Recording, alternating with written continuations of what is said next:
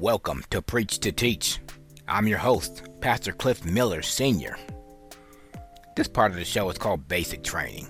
Some might call it Bible study, but we call it Basic Training because we start with the basics.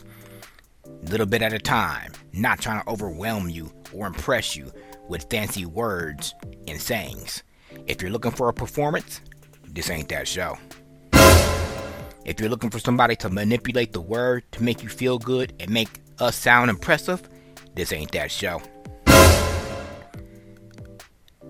Dr. Lehman Newtall, senior pastor of Thy Word Worship Center, located in Plymouth, Minnesota, breaks the word down in a way that everybody can understand, showing you the Greek and Hebrew translations that you may not know the meaning to, making sure that you have all the tools as a Christian to handle the ways of the world. So without any further ado, let's jump right into this session of basic training with Dr. Lehman Newtall.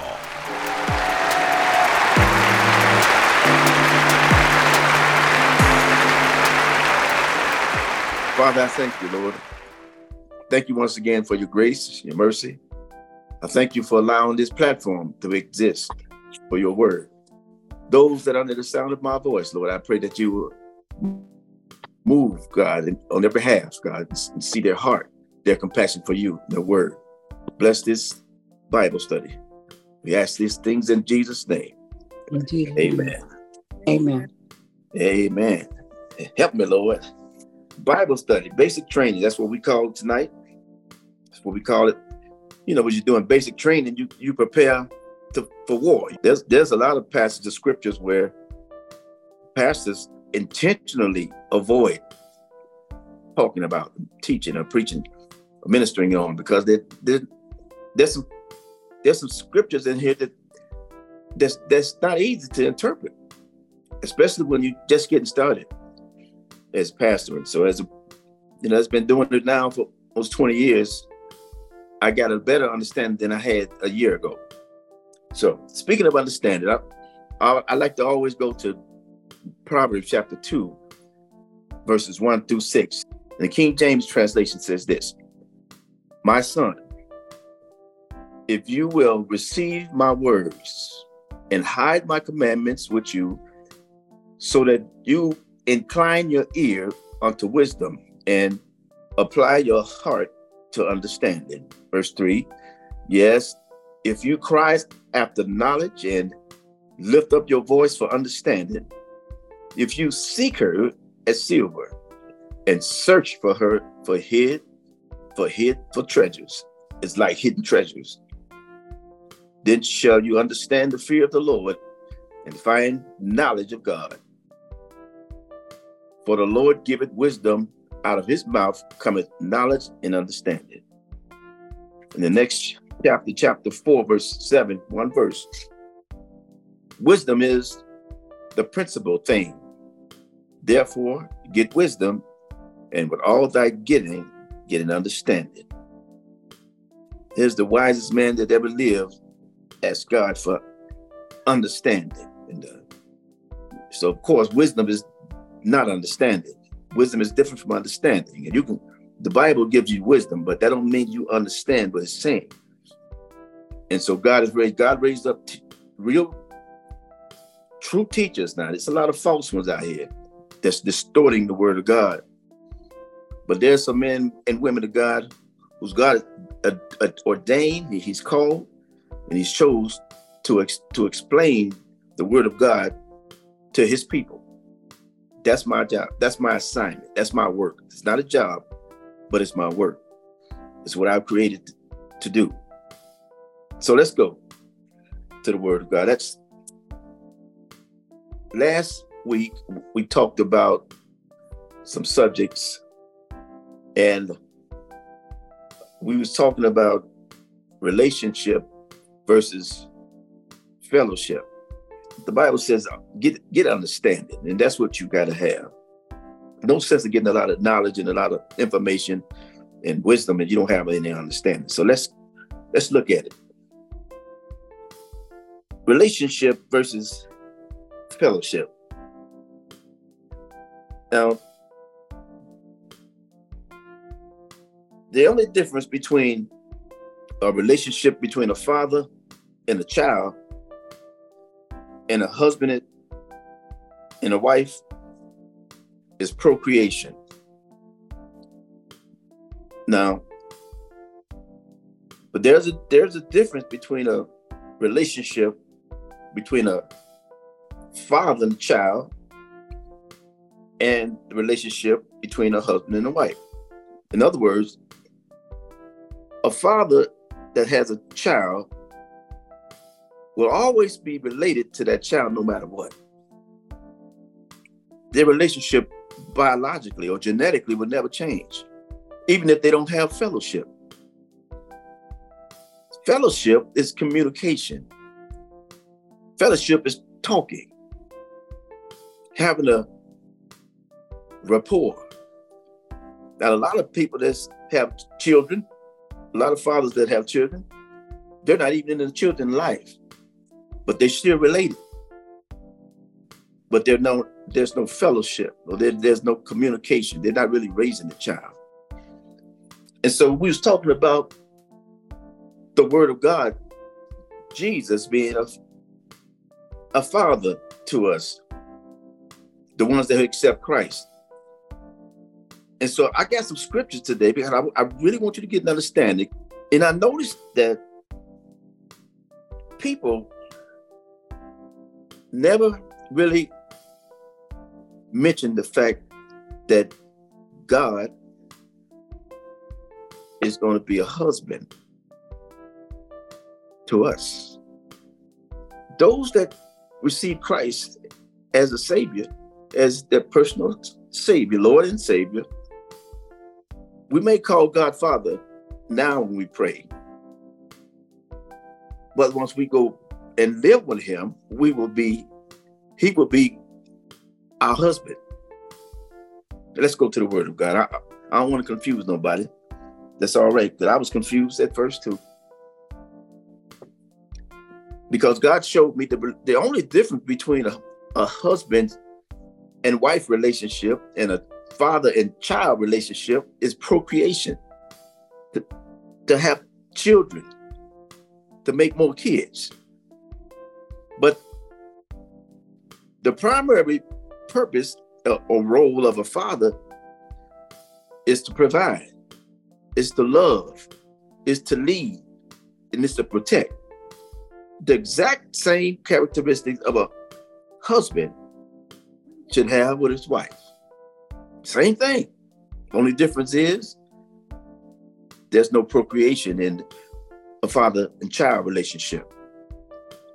But understand, when you get to heaven, the Bible says that we will all be like the angels. We won't be angels, we'll be like the angels. That means we will live forever. There'll be no need for procreation. There'll be no need to make children. The only reason procreation is in existence is because people die.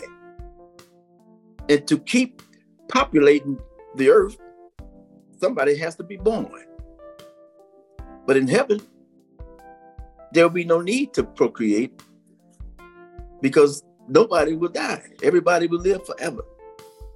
Now, I want you to look at Hosea chapter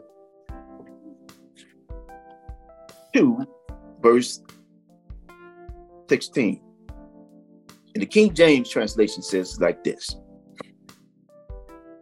And it shall come to pass, and it shall be at that day, said the Lord, that you shall call me Ishi, and shall call me no more Baali. Now, a reason why I read that to King James is because these words, a lot of words in Hebrew, the Bible was written in Hebrew and translated into English. A lot of you already know that. But there's a lot of words in Hebrew that has different meanings, unlike English. A lot of words in English have different meanings too, but you have to understand what was the meaning or the definition of the word that's used in the Bible that was translated. And so my King James says Ishi. Now the word Ishi in Hebrew means husband. And there's a lot of translations that have God saying, and on that day, Hosea is saying, God is prophesying through Hosea, telling Israelites, his people, that in that day, you shall call him husband and no longer call him Baal. Now, Baal, I'm giving you a little history now. Baal is a false god. It was a chief god of the Canaanites. The people God told, do not follow.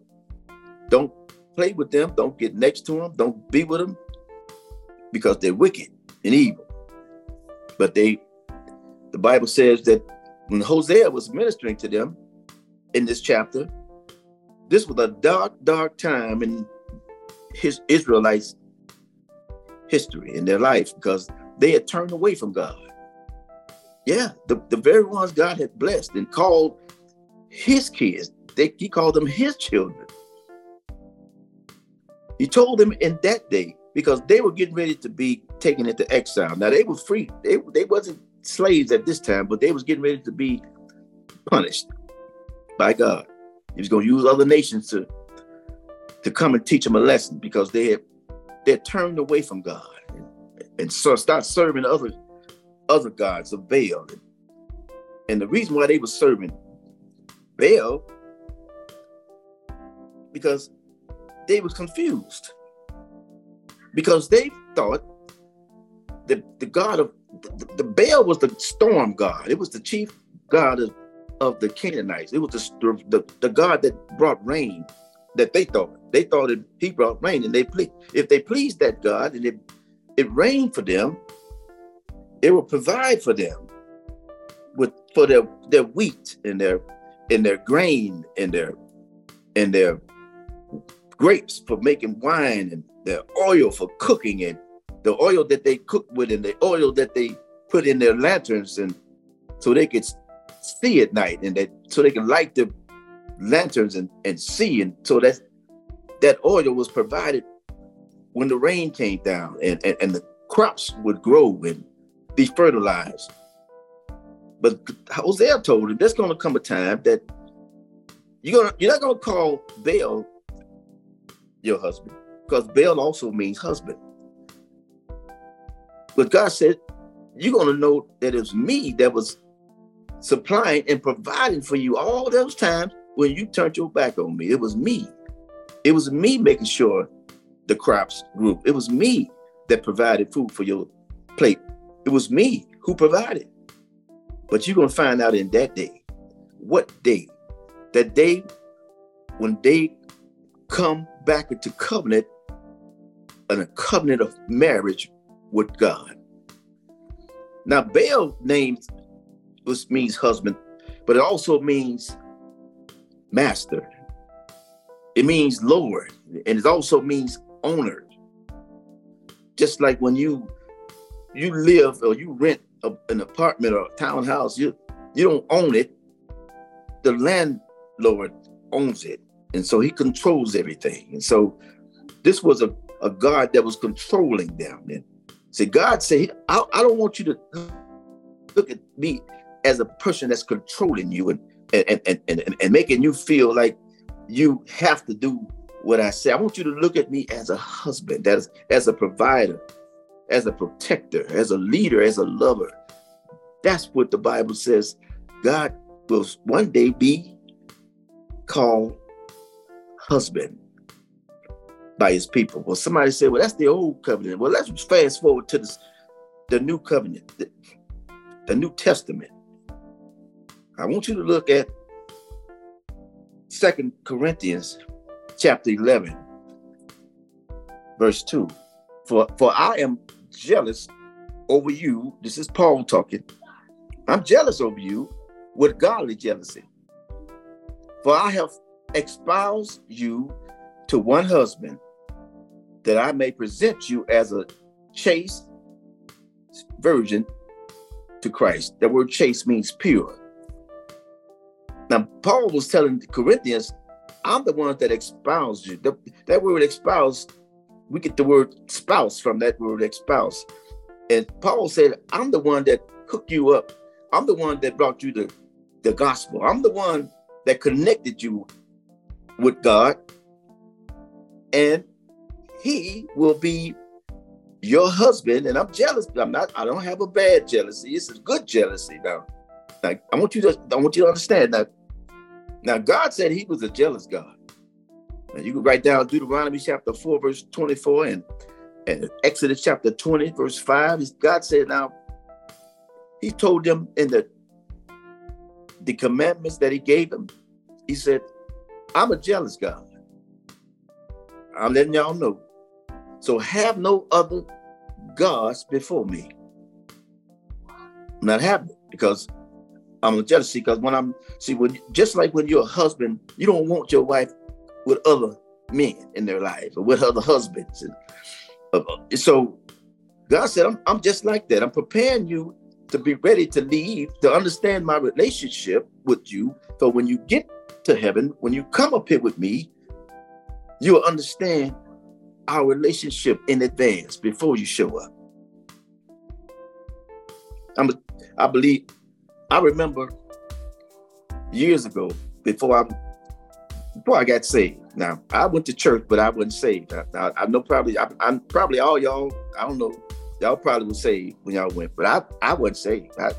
I was going through the motions. I was jealous of my wife's relationship with God. Oh yeah. Yes, I was. I was jealous because before we started going to church, me as a husband, I was the one who was leading. Yeah, and I was basically leading as a partner, we're partners in crime. So we would do stuff wrong together. We would get high together, smoke dope together. Come on, y'all. I'm just being honest. I know a lot of y'all squeaky clean. Y'all ain't did nothing, but I ain't like that. Ain't my testimony. We did stuff together wrong, but I didn't have no relationship with God, so it didn't bother me, and it didn't bother her. But one day, she heard the word of God, and it gave her revelation, and then she came to God, and she accepted Jesus as her personal savior. Now, here's the thing about God. Here's the thing about people. A lot of people, you go to church and you see people in church, you don't know who's real or who's faking. Oh yeah. You know, the Bible calls them hypocrites. Now, hypocrite is not a bad word. The word hypocrite comes from the old Greek word hypocrites, which means actor. You've seen those on television, those ones that they do plays and Broadway plays. They have this carved picture of paper that looks like a face, would have a smile on it, and they have a stick holding up the picture, and they'll hold it up to their face, and they'll be talking behind the picture. They're acting. They're pretending to be something that they're not. And so there's a lot of people in church where you don't know. They can sing, they can shout, they can praise, they speak in tongues too, but you don't know their heart. That's why you can't put nobody. There's gonna be people. I'm quite sure this is gonna happen. There's gonna be some people in heaven that you probably didn't think they would make it, and vice versa. There's gonna be some people that don't make it that you thought would make it. So that's the scary part about Christianity, because there's a lot of false teaching, and there's a lot of people that say that all you got to do is say a few words and amen, and just say you accept Christ and throw your hands up, say a few words, leave out the church, and don't do nothing different. That's false teaching, and I'm not that kind of preacher. I'm going to let you know the word of God, whether it feels good or not.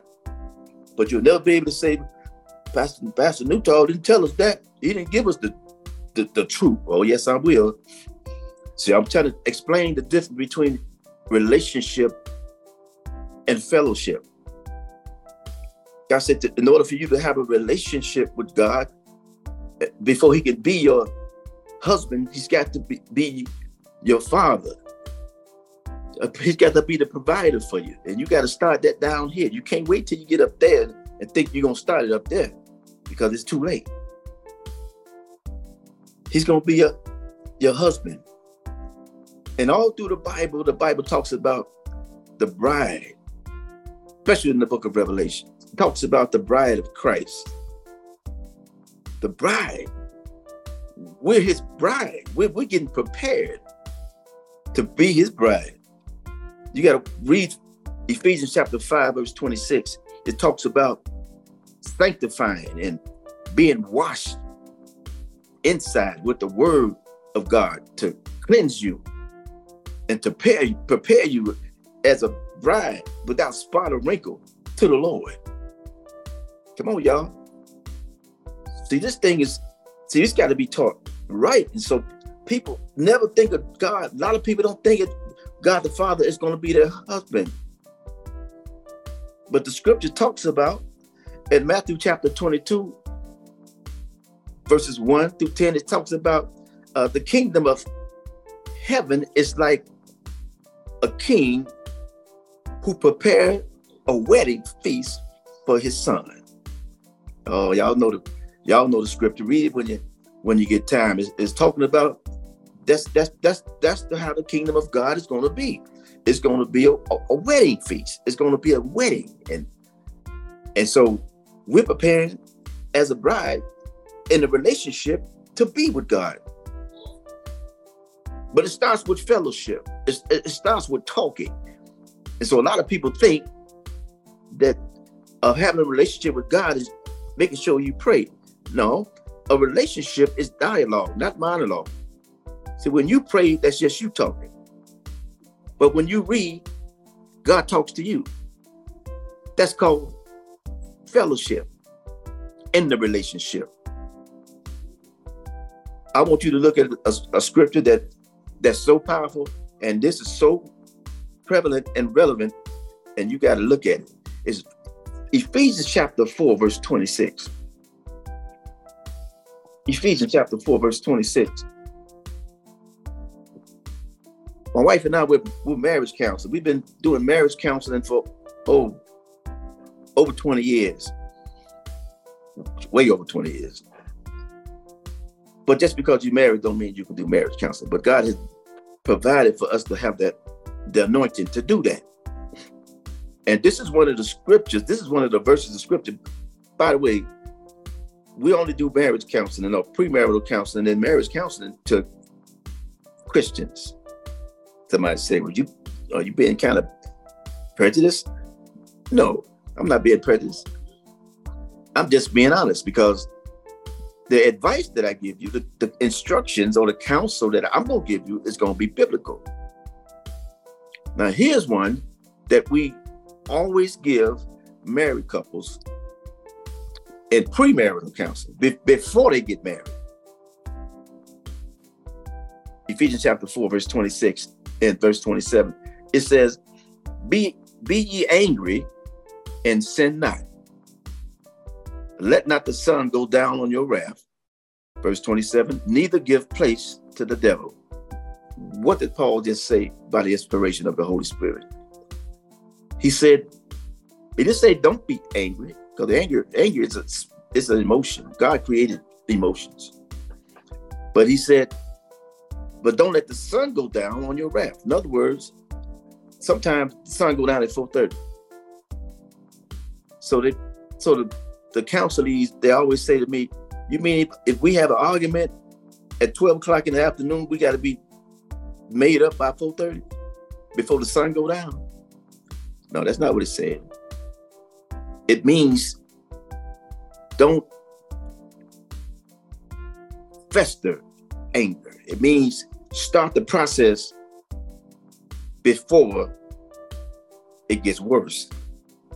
It says don't give place to the devil. What does that mean? That means don't give the devil an opportunity to let you have bitterness after you get angry. We did a premarital counseling to one couple,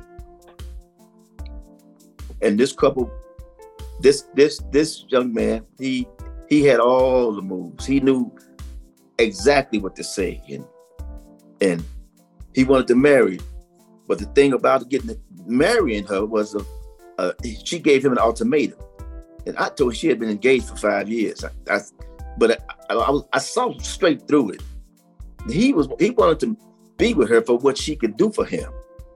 She had an awesome job, beautiful home, 2 beautiful cars, and she was nice looking, beautiful woman, God, beautiful personality. I said, any man, the right one don't really appreciate you. I said, well, give him an ultimatum, but let him know if you're gonna do it, do it. If you go, do it or get off. You know what I mean. So finally, he agreed. We had to set up a pre-counselor meeting where we talked. He knew everything to say, and we left that meeting. I looked at my wife and I said, "This ain't gonna work." But she wanted to get married so bad because she loved him. So we went through it, and we told him about this scripture. It's called a fight plan. That's what we call in premarital counseling. Y'all in love right now, but there's gonna come a time when you're not gonna feel in love. You ain't gonna even feel in like. And so the way to get a plan together, a peace plan, a fight plan, a conflict, how to resolve conflict, you got to do that before the bullets start flying. So have something in place just in case, hypothetical. We're in love now, but we may not be in love tomorrow. We might be mad at each other, almost hate. They have said, okay, with a smile. They got it. They wrote it down. 2 months into that marriage, guess what happened? Communication broke down.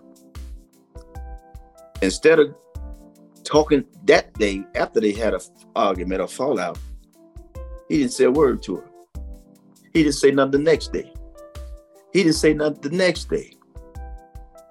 And I looked up and she told me that we haven't talked in 30 days. He just walked past me in the house. You see, a marriage, father and son, father child, you're gonna always be related. But in a marriage, if the communication breaks down, you better understand. That's why one of the leading cause for divorce, the leading cause of divorce in America is finances. Not that the money was wrong, it's just that there's an argument came from who did what with the money. And so the communication breaks down. The talking stops and the fellowship stops, and that's going to lead to divorce. So the Lord is preparing us down here for a wedding with him. And the only way we can really have a relationship with him is we have fellowship with him. His word in your everyday life. So I just thought I'd explain the difference between fellowship and relationship. There can be no relationship with God the Father if you don't have fellowship with him down here. It's not going to work. There's a lot of people who think all they have to do is say, like I said, say they accepted Christ. Yeah, I accept him. Yeah, I don't want to go to hell, so yeah, I accept him. But they don't do the first thing that Jesus said. He said, repent. Repent means change your mind. It means to change directions. It means the thing that you used to do, that you used to like, that separates you from me, you got to stop it. People that you hung around, you can't hang with them no more. Come on, Bishop, where do you get that from? Well, I'm going to read a couple of scriptures for you so you can see for yourself. See, a lot of pastors, a lot of preachers, I ain't going to say pastors because if you're a real pastor, you'll talk about this one, but all preachers are not pastors, but all pastors are preachers. All right, just remember that. I'll do that in there for free. I want you to look at Luke chapter 9, verse 23. Don't ever forget this one, man. If you forget anything else I said, don't forget this one. And he said unto them, this is Jesus talking. He said unto them all, he said to all of them, if any man will come after me, let him first deny himself. Second, take up his cross and follow me. Now that may seem pretty simple. Jesus said, if any man is going to follow me, that's what come after me means. It means to walk with me. It's to follow me. If you're going to follow me, there's a requirement. See, coming to Jesus is free. But walking with Jesus is going to cost you something. Salvation is a free gift. But following him, now these are Jesus' words, not mine. He said, if you're going to follow me, you got to first deny yourself. All the stuff that you really love, like I just said a minute ago, that's not pleasing to me, you got to stop. You got to deny that. You got to deny your flesh. You got your eyes going to see stuff. Before you got saved, you saw everything you saw that you like or thought that you like, you did it. You got it. But he said, you're going to follow me, you got to change. And he said, take up your cross daily. That's why I like reading out the King James. A lot of scriptures don't say daily. He said daily, take up your cross. I want to talk about the cross for a minute, y'all. See, I know a lot of people, pastors, but preachers want to talk about the money and they want to talk about finances and prosperity. But this is something they don't like to talk about because most of the people that give in church don't really have no relationship with God. They don't change their lifestyle and they think they're all right. But Jesus said, take up your cross. Now, you know the cross now. The cross now is a fashion statement to a lot of people. Yeah, a lot of people who wear crosses, they get them covered with gold and covered with diamonds and jewelry, emeralds. It's a fashion statement. But if you really understood, like most of the people who really have a relationship with God, they understand that the cross is symbolic, not of wealth, of fashion, but it's symbolic of suffering, pain, anguish, humility.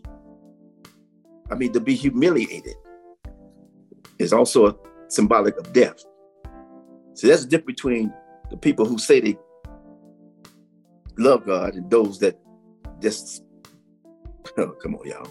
Those that really do it and those that just say they do it.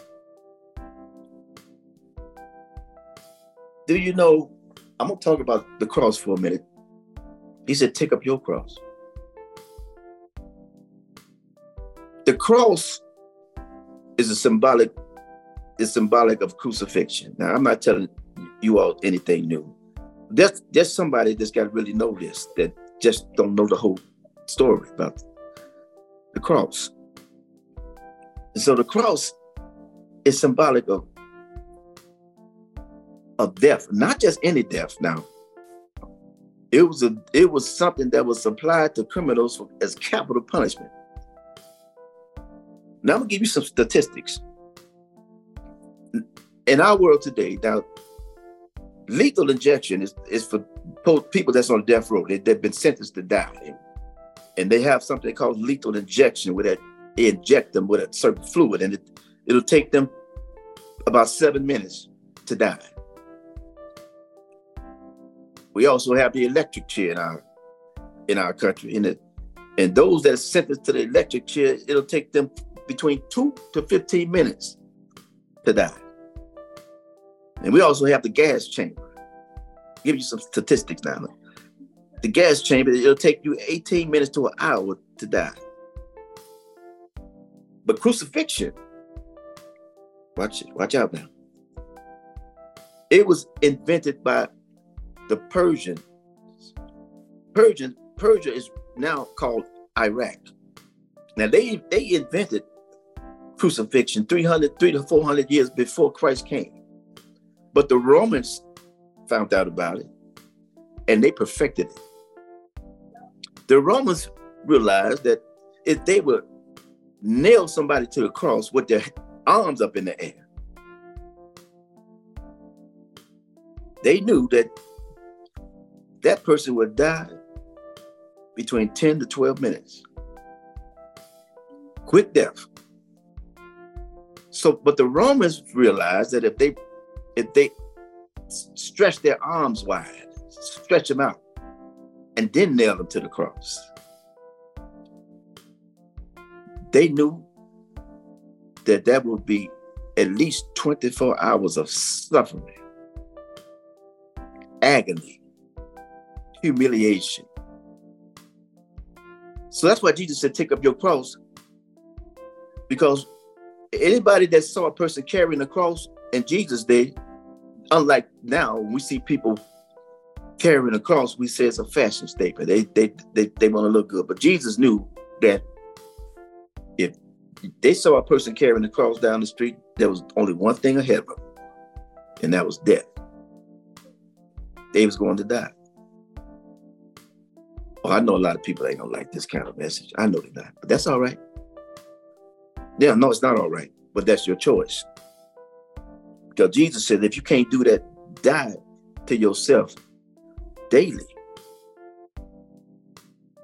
So I'm gonna take it even further. Look at Matthew chapter 10, verse 38. Let's look at it. Jesus said, he that taketh not his cross, or he that don't take up his cross and follow me, and follow after me, he's not worthy of me. Wow. She said, if you can't die to yourself daily and follow me, you can't follow me. Luke chapter 14.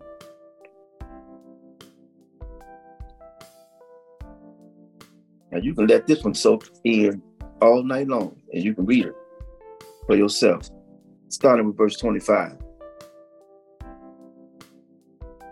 And there went great multitudes with him, and he turned. This is Jesus. There was a bunch of them following him. And he said unto them, if any man come after me and don't hate his father and mother and wife and children and brethren and sisters, yea, and his own life, also he cannot be my disciple. And whosoever do not bear his cross and come after me, you cannot be my disciple. Keep reading. For which of you intended to build a tower, sit it not down as first? Which one of you that's going to build a tower, don't sit down first and count the cost, whether he have sufficient to finish it? Uh-oh. He said, which one of y'all now you're going to build a tower, but you're not intelligent enough to sit down and count the cost of what it's going to take to build the tower. You're in bad shape. So Jesus made that analogy, and he said the same thing. He said, now, if you're going to follow me, it's going to cost you something. Because that's what a relationship is about with God. It's not about saying some words. It's about showing some action. God said he don't want your hand. He wants your heart. See, if he can get your heart, he got everything. This is about a relationship. It's about a love relationship. That's why a lot of people are not going to make it, because they're really not in love with God. They got all kind of gods in front of them, in front of God. Little g gods. God said, I'm jealous. So all the stuff that you think that you think of providing for you, that was me. But you putting stuff ahead of me. That's why I was so jealous of my wife when she turned to Christ. Because I didn't understand the relationship. Because I was the one she was following. I'm the one that was leading her. But then all of a sudden, she literally did the scripture. She loved God more than me. That hurt it. Oh, that hurt it. But the key thing is, you see, when you go to church and you see people, you don't know if they real or not. You don't know if they changed or not, because they go through the motions. But when you live with somebody and you watch them every day, you watch them. You knew how they used to do. You know what they used to do. You know how they used to be, how they used to act. And you see the change. See, that's why I came to Christ. I didn't come to keep from going to hell. I came because I understood that it was about having a relationship and having a peace. Jesus said in John chapter 16, verse 33, I've overcome the world. I'm going to lead the peace. The only way you can have inner peace is to have Christ, is to have a relationship with God. Jesus said, I've overcome the world. That word overcome means, it's the Greek word Nike. It means to be victorious. It means to conquer. Jesus said, I already did that. And the only way you're going to do it is to be in a relationship with me. I don't know about you, but I like to have peace in mind. All the stuff that's coming into the world now. And I've noticed that a lot of people are turning to the word of God now. It's a lot of fear. It's a lot of anxiety. There's a lot of uncertainty in the world today. People are looking for answers. This Bible is full of answers. And he had raised up certain individuals to teach the word of God. Stop preaching people happy and tell them the truth. This thing is about a relationship, not about the moves and the motions. It's about a changed heart. Denying yourself daily. Is that easy? Heck no, it's not easy. When I came to Christ, I was still full of mischief. But I know he could change me because I saw him change my life. You see, somebody got to set the example. Somebody listen to me. People watch you. They're watching you. They hear you when you say you're a Christian, you're a follower of Christ. But boy, what they hear out your mouth and what they see you do is confusing them. And you'll be a stumbling block to those that are really trying to get in. They're really trying to get into a relationship with the Lord. My prayer is that you do not stand in the way. We are so blessed to be in this country, to have crucifixion outlawed and is considered inhumane to suffer like that. But if you move to Saudi Arabia, and I hope you don't, Saudi Arabia still have crucifixion as capital punishment. Homosexuality is death by crucifixion in Saudi Arabia. There's a few other crimes that you'll get crucified for in Saudi Arabia too. So you gotta understand that the blessing God has put on you, but realize what it took for you to get into that relationship where he had to suffer. He suffered. There's a person, I heard this, and I wish it was me had said this, but I heard this the other day, and it was a preacher preaching it, and he said this. He said, victory depends on who hands is in. You probably heard it. Victory, Nike. Overcoming, it depends on who hands is in. He said a piano, I'm getting ready to close. A piano in my hands, he said, I could play 3 keys. But a piano in Beethoven's hands, he can create a symphony. A paintbrush in my hand, he said, I'll make a mess. But a paintbrush in Picasso's hand, he can make a masterpiece. He said, a tennis racket in my hands, you'll laugh at me. But a tennis racket in Serena Williams' hand, she's arguably one of the most talented athletes that ever lived. He said, nails in my hand, I can hang a picture. But nails in Jesus' hand, all right, nails in Jesus' hand could cause the world to have salvation. Yeah, he put the nails in his hand. They stretched them wide, but I tell you what, if he went through all that to get me in, then me being obedient is not asking for a whole lot. Me getting rid of some stuff that I like, that God's displeased with, that is not no big deal. But what he went through for me to have that relationship, it costs, y'all. It costs. Jesus said, count the cost. He said, wide is the road to destruction, and a lot of people gonna follow that road. But he said, narrow is the gate, narrow is the road to eternal life, and only a few is gonna go in. I pray that you one of them, those few that count up the cost and say, you know what? It's worth it. It's worth it to follow Christ. It's worth it to give. It's worth it to study. It's worth it to fast and to get on my knees and pray. It's worth it to be in the Word of God every day to make sure I can keep my head on straight. It's worth it. It costs him something. It's going to cost you something. I pray right now that somebody under the sound of my voice, God revealed something to them. God gave them a revelation. I pray that that's you. I pray, God, that somebody will come to Christ. I was at a church the other day, and I'm closing. I went to a church a couple of weeks ago. I was invited to join them. I'm not going to say who they were.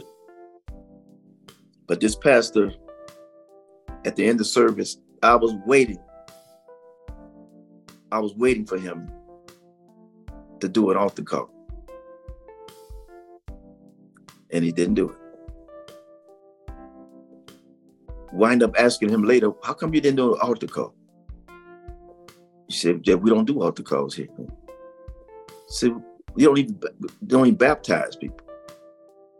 What kind of pastor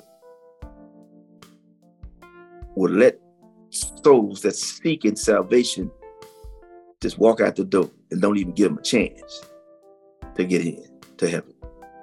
That's not my kind. I'm not that kind of pastor. And I'm gonna give it a chance. I know there's some who already accepted Christ as your personal savior. This is not for you. But this is for somebody who didn't understand what it cost to be in a relationship with the Lord, God the Father. This is for you. The blood is not on my hands. You can receive it or reject it. And there's a lot of people that's going to hear this and they're going to laugh and not receive it. That's your choice. But you'll never be able to say, I didn't know. So if that's you, I want you to lift your hands and I want you to say, Father, forgive me.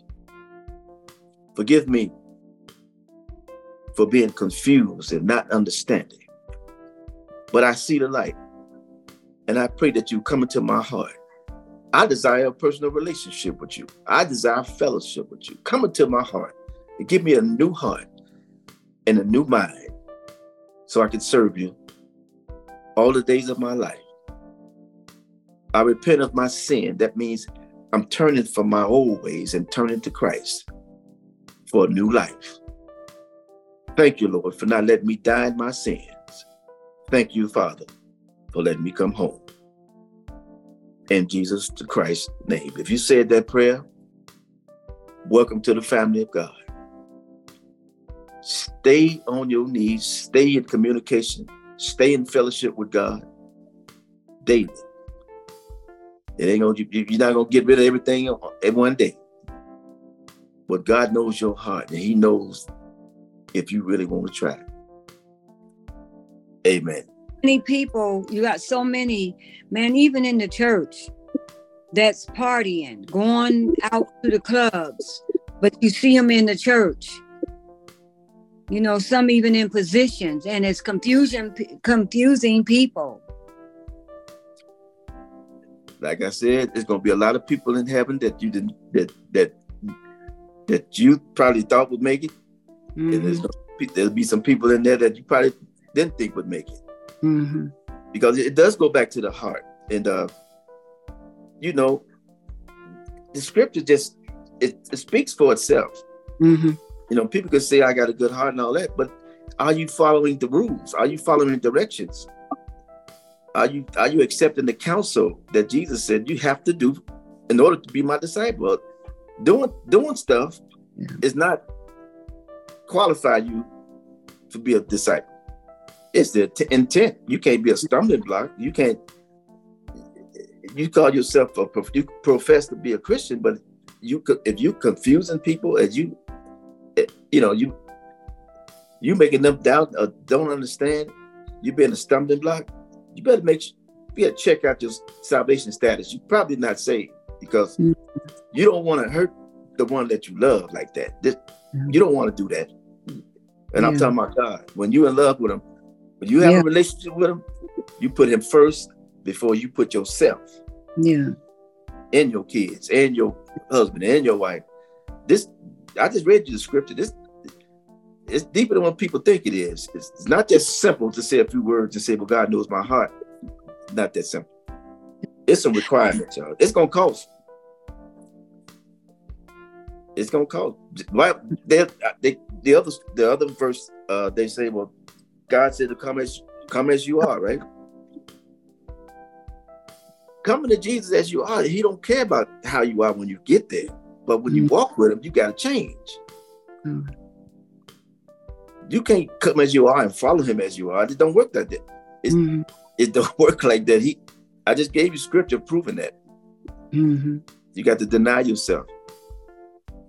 Deny. You got to give up your desire for his desire. That's exactly what those scriptures mean. That's why a lot of people stop following Christ, because they don't want to. The rich young ruler, what did he say? He wanted to follow Christ. First thing God said, well, Jesus said, go sell everything. Get that money up. He said, I don't know about all that. I was just about to say, I think that's the biggest problem that followers of Christ have. They don't want to give stuff up that they used to and like. There it is. He gave up his life for you, but you can't give up some drinking and smoking, and you still breathing? What? Don't get me started. Some of it is common sense, but I mean, if people don't read that, they won't bother them. And if people don't preach that, it won't bother them. It's what you know that convicts your heart. If you really love the Lord, like you say, and you know what he wants, you know what he requires, you read it. This wasn't something somebody made up and told you. It's in writing, red writing at that. If that don't make you want to change, chances are you haven't repented. Matthew chapter 7, verse 21. This one just scared my pants off, and I'll never forget it. Not everyone that said to me, Lord, that you know the scripture. They prophesied, they cast out demons, they performed miracles, and Jesus said, depart from me, I never knew you. Wait a minute. I was in church prophesying. I did, you perform miracles through me. Jesus said, listen, we didn't have no fellowship. We didn't have no relationship. No, you was doing that in your own. So that's why people got to really make sure that they got a relationship. Do you think it's harder for the men to change than the women, or do you see it the same? Or no, not the same. Okay. In my opinion, you know why it's not? No, I believe it's not the same, because we're not wired the same. Okay. Women are right brain caring creatures. They understand love. Men are different. We don't get that. We go by logic. We're left brain creatures. Stuff got to make sense for us before we really want to do it. Okay. But women love. It's easy for a woman to love, but God never told a woman to love a man. He told a woman to respect the man. Men understand respect. But he told us that we got to learn how to love. Y'all don't. It's built in. Okay. So a lot of things got to make sense before a man want to accept it. So that's the part of our brain that we use, unfortunately. So there it is. Are you saying like you can't consume alcohol? Like, can you have beer or wine after work or something like that? Now, we got to understand that if the scripture said don't, I'm gonna put it like this. I don't believe that having a drink of wine is a sin. I just don't, because the scripture don't say it is. Now, if it was a sin, that Jesus was a sinner because he drank wine. However, there's some people who can't do it if they couldn't manage it before. They need to stop doing it because it'll lead them back to that lifestyle. Got it. So whatever you can't manage, don't mess with it. That's just the bottom line. Some people is not going to agree with me. Well, show me scripture. If you show it to me in the word, and I know it, I didn't read it all. Trust me, I've seen it. And common sense will tell you if having a glass of wine was a sin, then Jesus was a sinner. Then you can't tell me he didn't drink because that was their custom. He said he admitted that he drank. He said John the Baptist came neither drinking or eating certain food, and you called him a wine. Oh, wine. He said he said he did it. You got to understand. And Paul put it like this. He called it a weaker brother issue. Paul said there's some things that maybe I could do that's beneficial, but it may not be beneficial to another believer. It may cause them to stumble. Right. So I'm not going to do that around them because they can't handle it. Yeah. But I'll in the quarters of my own home, if I wanted to do something that's not illegal, that's not a sin, not a sin, that's beneficial, that's not beneficial for those that can't relate to it, then don't do it. But the scripture says, do not get drunk off wine. It's a fact that if you can't handle it, you'll overdo it, and you'll wind up sinning, you'll wind up hurting somebody, and the next day you won't even remember it. So, I mean, that's a debate. It's going to be a debate about every scripture in this Bible. That's why I always pray, Lord, give me understanding. Don't give me no commentary. Don't give me no, I don't want to Google. I want God to give me an understanding. And as long as I get him, as long as I got the Holy Ghost, he'll convict me if it's not right. That's why a lot of pastors don't like to take these certain questions, because they're afraid, and some of them don't have answers. Yeah. Some just want to stay away from it. But I'm not running away. I'm not going to shy away from those scriptures. Only thing I just want to do is I don't want to teach it if I don't get it. Mm-hmm. If I don't get a revelation, if I don't get an understanding, I can't teach it because I don't know how. Pastor Mary, you want to pray for us? Pray us out. Father, in the name of Jesus, we just lift up your name on high. We just thank you for this Bible study on this training, this basic training tonight. And thank you for all the information that Bishop gave to us, Father, on different parts of the Bible, Father, in the name of Jesus, and answered the questions, most of the questions. And I pray that it becomes revelation in our spirit so we can be obedient to be able to do your will. Thank you. On love, Father. Teach us how to instill your love in us, because you're love. And if you're in us, then we should be loving. So I ask that you instill your love in us so we can be that example, Father, so more people will be drawn unto you, Father, in the name of Jesus. Just thank you for all the information. Thank you for your word. Thank you for the knowledge and wisdom. But thank you most all for the understanding of your word. I thank you for how you bless Bishop to just take the time and be patient with us and answer the questions, Father, in the name of Jesus, and how you bless him with the knowledge that he has, Father, above and beyond a lot of the pastors, Father. Thank you for the ones that were able to join us, Father. I ask that you meet every need. I ask that you watch over and keep us and bless us as we leave and go our separate ways, Father, and bless us to be able to come again. That your will be done and come back again, Father. The blood of Jesus covers us, Father, in the name of Jesus. I ask that you meet Bishop's needs in his household, Father, and each and every need for everyone that's on here, Father. And we just thank you and we praise you in Jesus' name. And we give you all glory and praise. Amen. Hallelujah. Amen. Amen. All right. Praise God. Thank you for that prayer, Pastor Mary. And I received that. Praise God. What a powerful, powerful word. We'd like to thank Dr. Lehman Newtall from Thy Word Worship Center, located in Plymouth, Minnesota, for joining us and delivering that powerful, powerful word. Telling the truth, breaking it down so we can all understand it.